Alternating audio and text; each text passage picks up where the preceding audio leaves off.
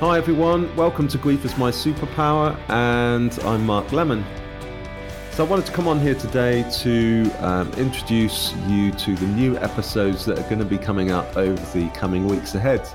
It felt like the perfect opportunity to start recording new episodes and get new guests on the podcast because of this pandemic and everything that we're all going through at the moment. It's a really difficult time, and it's an uncertain time. It's creating a lot of anxiety, a lot of feeling of loss, and it's resurfacing a lot of grief for people across the world. My grief and my mental health has been affected lately because of the pandemic. You know, I have found myself really thinking a lot, worrying a lot, having a family, having children, having a wife, and losing my dad when I was 12 years old has kind of resurfaced all of those emotions, all those feelings of what if I died and my children were left alone, my wife was left without a husband. Obviously, these are all worst case scenarios, but they are feelings that have just resurfaced. And as is always the case, I sat down with my wife and had a really good conversation. And she recognized that my mood had changed, and that I was feeling different to, my normal self, I guess. My grief tends to come and go like everybody's, it ebbs, it flows. It's like the waves crashing against my feet. 1 minute it's okay. The next minute is ferocious. And, like anybody out there suffering with grief, it can just take you off guard. I could be walking down the shops and I see something and I think of my dad, and I think of, a time I spent with him or a particular emotion and anyone going through grief and anyone that has experienced the death of a loved one will understand this. So after I had the conversation with my wife, we had a really good conversation. It was like, firstly, it's great to talk. It's always great to talk, and it's always great to get your emotions out and share them with somebody else at a time that's right for you, because not everybody is in that headspace all the time. But it really helped me a lot. But it just made me realize that how big this thing is that we're going through at the moment, and how I'm not alone with my feelings. I shared my feelings on my social media and on Instagram, and I talked about it, and the feelings back were mutual. There's a lot of people out there who are feeling the same way, and so that's why I wanted to start recording new episodes of the podcast and get some new guests on who have experienced grief in their own way, in their own time, in their own circumstance, but are also going through everything like we are at the moment. And so over the coming weeks, I'm going to be releasing new episodes and just talking about all of the things I've talked about on my previous episodes. But I guess, it's brought a different dynamic with everything that's going on in the world at the moment with the COVID-19. So I'm quite conscious that there are a lot of people out there who might not know my own story and my grief story. At the beginning of the podcasts, I say that my dad was murdered, but I don't really go into great detail in terms of what happened. Obviously, if there's anyone that follows me on social media, I have talked about it a lot and I have shared my experience quite a lot, but I'm conscious that there are people out there that haven't been aware of that. So when I was 12 years old, I woke up one morning. It was a normal morning. I went downstairs for breakfast. My dad finished his coffee. I remember having my breakfast in the living room, and I looked at him and he was standing in the doorway, and I waved goodbye to him. Little did I know that would be the last time that I would ever see him again. My dad was my friend. He was my best friend. We would go play in sport together. He would take me to football, take me to tennis, all these sorts of things.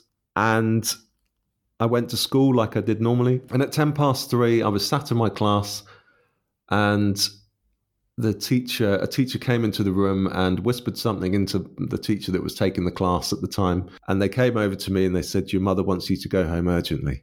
So I grabbed my things.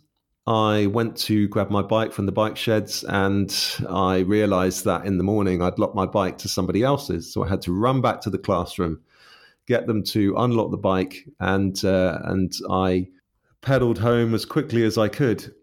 But at that moment, I had that feeling that something awful had happened. I had a sense that something wasn't right. And I remember coming into the close where we lived and seeing sort of two police cars parked up, and I cycled across the green over to our house. And I remember getting closer to our house and hearing my sister crying in the front living room. And there were policemen in the front living room as well, and lots of strange people. And then I saw, I think it was my aunt in the kitchen. She said, "Your mother wants to see you upstairs." And I remember going upstairs, and my mother took me into the spare room that we had. And anyone out there who has experienced grief and has, will know exactly what I'm about to say. And she said, "Dad died this morning." And my world fell apart. Our world fell apart. It's like the glass ceiling had smashed and was falling on us. And I held her for about a minute, and I've never hugged her as tight as I did that day. And I had to get out of the house. So I quickly rushed out of the house, grabbed my bike, and I cycled back to school. There was a friend of mine whose dad died a couple of years before. And at this time, all the children were coming out of the school. And I went straight to her and I hugged her. And I remember saying, "Dad died this morning," and just dropped to my knees and burst into tears. And one of the teachers took me back into the school.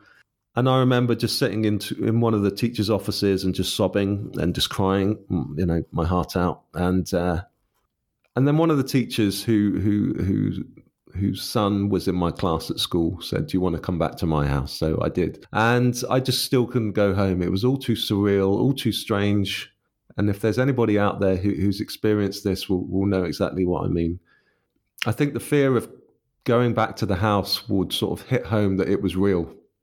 And, and I didn't want to face that. So in the evening, I ended up going home, and I sat down with my uncle, and he was a vicar or parish priest. And I remember he had this fantastic way of talking to people, and he sat me down and he told me how my dad died. And he didn't go into all the great detail, but he did tell me that he was killed by another man. And so it transpired that at the time we had a cleaner, and she became a family friend, and she was going through a difficult marriage or end of marriage. And her husband was very jealous, and he would follow her to where she worked and cleaned houses. And so she got her post redirected to our house. And then my dad or my mum would take it to her and give it to her. And at the time, she was cleaning a house in a place called Histon. And the husband followed her. And he saw my father's car outside the house. And he decided to go to a local shop where he stole a boning knife. And he went back to the house and went round the back of the house where my dad and the lady were having a coffee. And he burst in and they had a fight. And then, by all accounts, my father got the better of him. And then he pulled out a boning knife and stabbed my father once in the chest, and then again in the heart. And by the coroner's report, that killed him instantly. But then he decided to stab him another 15 times and turned on his wife and stabbed her twice. But she managed to get out of the house. And hearing the story and how he died was hugely traumatic for me, just because you can't comprehend how someone could do that to someone you love. How someone could do that to, someone that you love with all your heart, is your role model, is your dad. And so for many years, I wouldn't talk about what happened to my dad. I'd locked it away. I somewhere in the back of my mind, I'd sort of parked it or put it in a little box. Didn't really want to share it, And, on the 12th of May, which is the day that it happened, the week leading up to that, or that particular day is always very painful, obviously. And about 4 years ago, I was approached by someone at the Guardian newspaper, and they asked if I would write an article. And at first I was a bit unsure. I didn't really know how I felt about sharing my story so publicly, or sort of, nationally, I guess. And so I sat down to write my story, and it was a hugely cathartic process. And for anyone that, has experienced grief and loss, I'm sure you would know that simply being creative, whether it's writing, drawing, music, anything that releases emotions, is fantastic, and it helps you a great deal. And writing that article for me helped me a great deal. But it also started something that was bigger than myself. The message that I received after writing the article were amazing, and it made me realize there were lots of people out there who struggled to talk about what had happened to them also, and talk about their grief, and how there was this taboo and this stigma that surrounds this subject.